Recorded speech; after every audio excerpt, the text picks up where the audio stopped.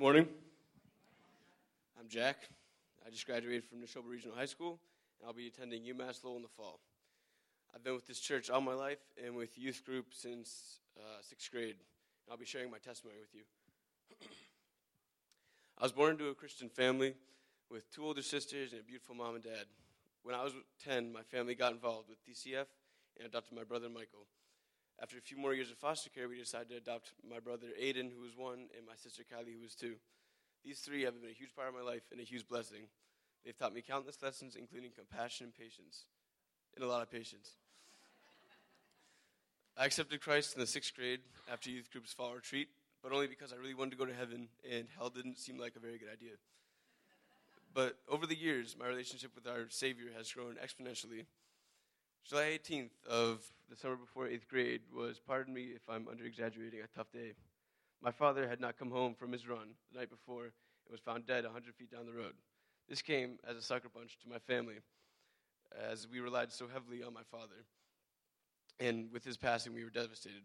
The next years to come were rebuilding and grieving years, as they were hard for me and my family, but we became close and learned to lean on each other, our friends, and our God.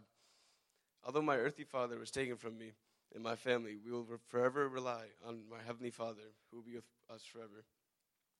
An old sermon by Pastor Neil, if I remember correctly, was about feelings like loneliness, anger, and envy being like heavy rocks in a backpack that I carry on my back every day. I was lonely because I was a boy missing his father. I showed a lot of anger because that's the easiest emotion to show.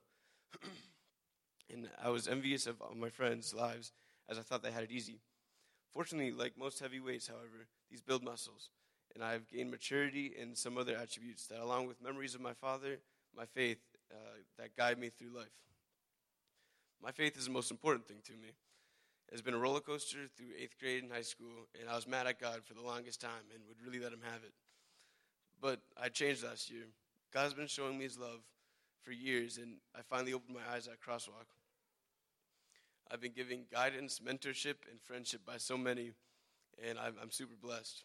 He has given me countless blessings and a family that loves each other and our Savior, and an awesome youth group that has been with me and supported me, and leaders who love us and show us God's love. I've been able to do mission work in 4 continents and take Christ to places I could have never imagined. Jeremiah 29:11 was also my favorite verse, and I always go back to it when I'm in trouble. It just helps me remember to trust God and not to worry. Like I said, high school has been a roller coaster and hasn't come without hard times. A few months back, I was diagnosed with type 1 diabetes. I lost over 25 pounds and was sick for a few months, and I felt like my world was ending. I leaned on God, which made this transition easy, and I know it's part of his plan. Fortunately, I gained back, I think, like 40-something pounds, and I haven't been able to stop eating. Dealing with this disease have become a daily routine, just like brushing my teeth or reading the Bible, or I'm supposed to do those things. Anyways, I'd like to thank all the people that's been there for me, and God bless. Thank you.